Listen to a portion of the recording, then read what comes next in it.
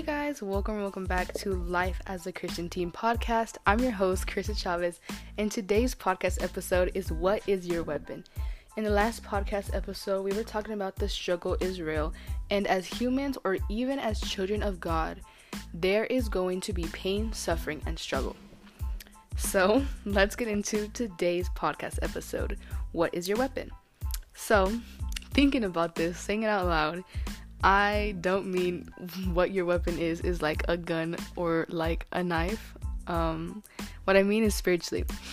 So, as we all know, as Christians or as believers in Christ, there is lots of obligation. There is always something trying to stop us from reaching either the next level, from reaching that one person, or, just to reach that next day of continue of walking in our faith.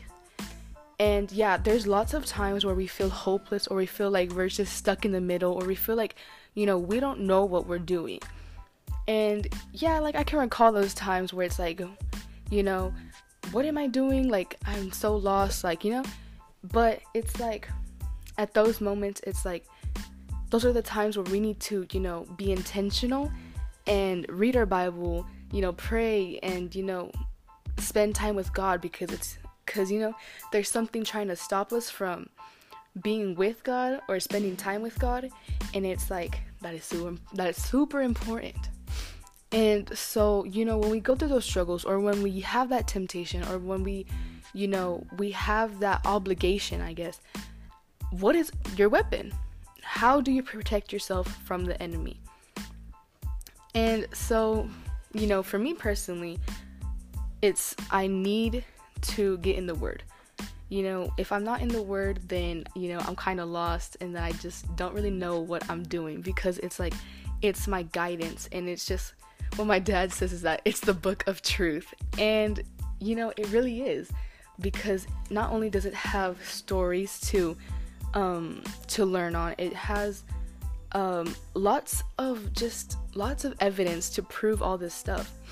And so I guess that's why my dad calls it the book of truth, because, it helps you. It helps you not only just growing your faith, but it helps you see the stories, see, these things that occurred in a bigger perspective, in a better perspective.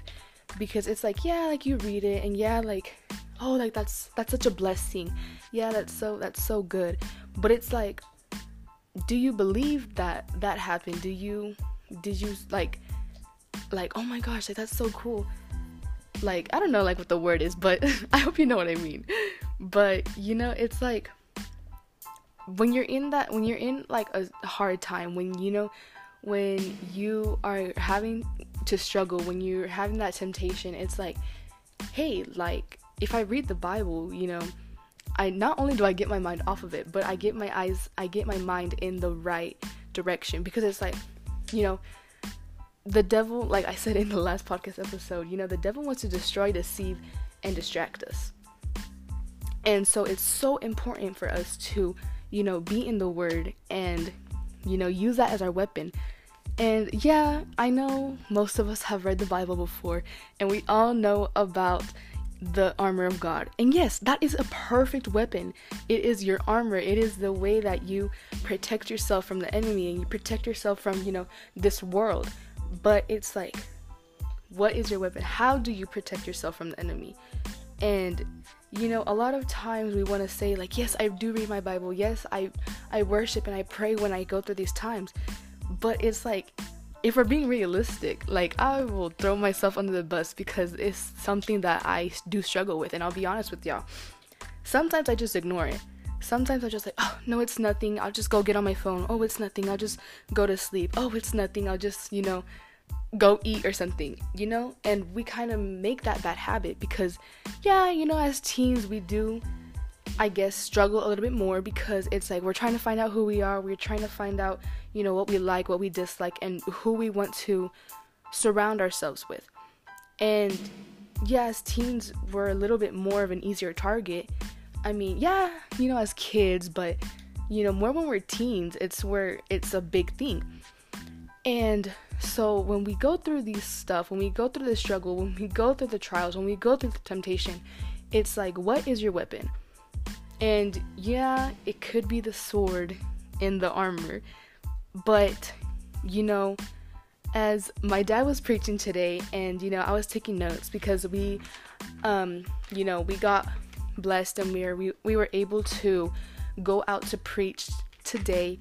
And so we were in Fort Stockton, and so as my dad was preaching, this kind of caught my attention, because he was talking about seeing about letting God see through your faith, and just believing and acting on it, and then receiving. So he was talking about your blessing. He was talking about opening the eyes of the church, and as he was talking about that, he started talking about Moses, and he started talking about how he built an altar in the desert. In the desert, he built a beautiful altar with gold, with very something that you would want to see in a big place, somewhere you want to see where there's lots of people, a big altar. And he names it Jehovah-Nissi, which means the Lord is my banner. And if you don't know what a banner is, I didn't know what it was either, so don't worry. But it is the people in the front lines, the people that, and when you go to war, they're in the front lines with the banner, and they're the ones to go first. And so it's like when you're at that time where you feel like you're lost, where you feel hopeless, it's your weapon is Jehovah-Nissi. The Lord is my banner. That is your weapon. Because we can pray, we can worship, we can do all of that. But it's not as effective as having, God get in your situation. God, be the problem, or God be the solution to your problem. Not God be your problem. Don't let God be your problem. But, having Jehovah-Nissi, the Lord is my banner.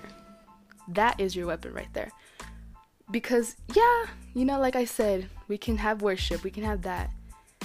But it's like, having God in your problem, having God, a part on your side, that is something that will not only shake your problem up, but it will shake the devil up, because that means that you know what you're doing. That means that that not only that that you have God in your problem, because not just having God in your problem, not just worshiping, it's something more. And it kind of sounds a little weird, but it really is. It's something more than just having God in your problem, because it's like, if you think about it, like, God is a God of all gods. He is your provider. He is your savior. He's all of this stuff. So having God in your problem, it'll change it. It'll change everything. So yeah, I just want to remind y'all today, this week, to have an amazing and blessed week, to always have God included in your week, to always have God as your number one, and whenever you have trials, tribulations, that you should always turn to God and don't deal with it on your own. And last of all, I want to remind you guys to continue to walk strong in your faith. And even when you feel like you're struggling, or even when you feel hopeless, that there is always someone who cares. And there is always someone who is willing to fight your battles for you. So I hope that you all have a blessed week. Don't forget to follow, share, and comment. I love seeing y'all's comments, and I can't wait to see y'all next week. Blessings.